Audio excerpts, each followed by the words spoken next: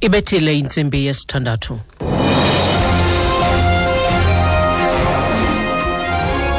Iindaba nezifundela kuthambile sikeyi. Eliphambili kwezi ndaba liyanda inani labantu abosuleleka sisifo sika gawulayo eMzantsi Afrika.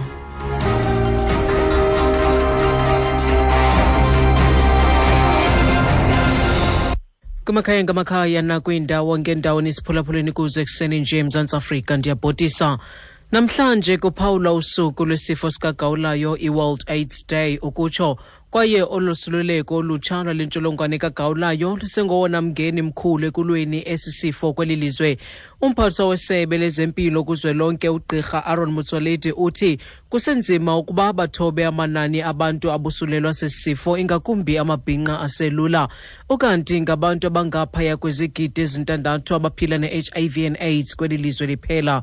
Ugqirha Motsoaledi uyacacisa. Every single week, 5,000 new infections among young girls between the ages of 15 and 24 in 14 Eastern and Southern African countries. Now, unfortunately, half of that number is in one country, which is South Africa.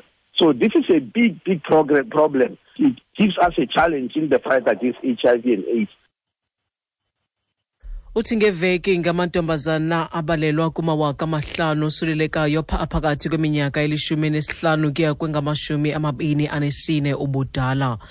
Inkampani ejongene nokucocwa kongcoliseko eGauteng iPick It Up ethi iza kumilisela isicwangciso sokucoca uqubisana nenkunkuma ethe fihle kwesasixeko nanjengoko ugwayimbo lwabasebenzi lusaqhubeka. Le nkampani ithi kukhutshwe izithuthi, izixhobo zokusebenza nabasebenzi abongezelelekileyo ukukhawulelana nale ngxaki. Abahlali kwakunye noosomashishini bayabongoza ukuba bakhuphe imigqomo yabo yenkunkuma ngamaxesha oqokelelo kwenkunkuma aqingqiweyo. Amalungu emanyano yabasebenzi Samu angenele ugwayimbo lungagunyaziswanga susela kwiveki ephelileyo, basibethe ngoyabo isithintelo senkundla esibayalela ukuba babuyele enkomeni. AbakwaPick It Up bathi ingxoxo zifikelele kunomji, isoleka ngelithi ayisayi kubamba ngxoxo zizezinye de abasebenzi baphelise ugwayimbo lwabo.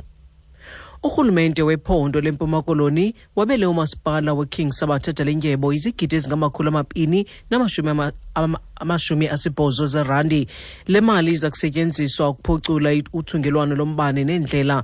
Ziza kusonjululwa ingxaki zombane eMthatha nanjengoko imali eli-160 izigidi zerandi iza kuphucuka unikezelo lombane. Ukanti uphuculo lweendlela luzaquka ukwenziwa kwendlela ezihambela bucala nommandla woshishino eMthatha.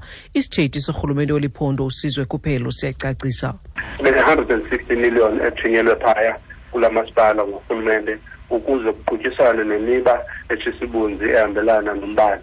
Bekusoloko kukhona uqhakwa kombane kwakude kudala kungekabikho ukubanjwa kombane ngu-Eskom kuba izixhobo zombane nobuxhakaxhaka bubonakala budala kakhulu. Le 160 million ke izawuqhuba iminyaka emibini ijonge into okokuba kuthengwe izinto zale mihla zokuphuculwa kombane, yenzelwe into okokuba kuqinisekiswe into okokuba umbane ukumgangatho noqoqosho luyenyuka. Yonke olungenelwe lwenziwa ngurhulumente liza kuhlumisa uqoqosho lwalangeni. Kwezamanye amazwe ibhodi elawula imbaleki kwihlabathi inqumamise amagosa amathathu aphezulu ombutho ojongene nemidlalo yasebaleni kwilizwe laseKenya ngezityholo zorhwaphilizo nokuvumela ukusetyenziswa kweziyobisi namachiza abhangisiweyo kwimbaleki. Oko kuza emva kokunqunyanyiswa kombutho ojongene nezembaleki kwilizwe laseRussia ngenxa yokusetyenziswa kwala machiza angagunyaziswanga. Intatheli BBC nguRichard Conway. The IAAF Ethics Commission say the president of Athletics Kenya, Isaiah Kiplagat, Vice President David Okeyo and Joseph Kinyua have been suspended in the interests of the integrity of the sport.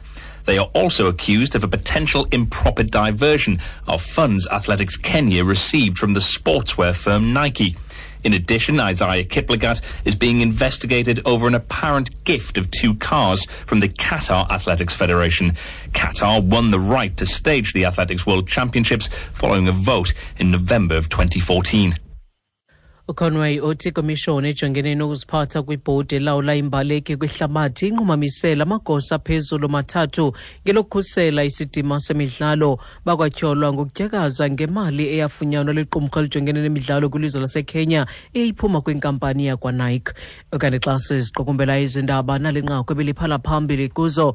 Namhlanje kuphawulwa usuku lwesifo siga gawulayo, iWorld AIDS Day, ukutsho, kwaye ulosuleleko olutsha lwentsholongwane kagawulayo lusengowona mngeni mkhulu ekulweni esi sifo kweli lizwe.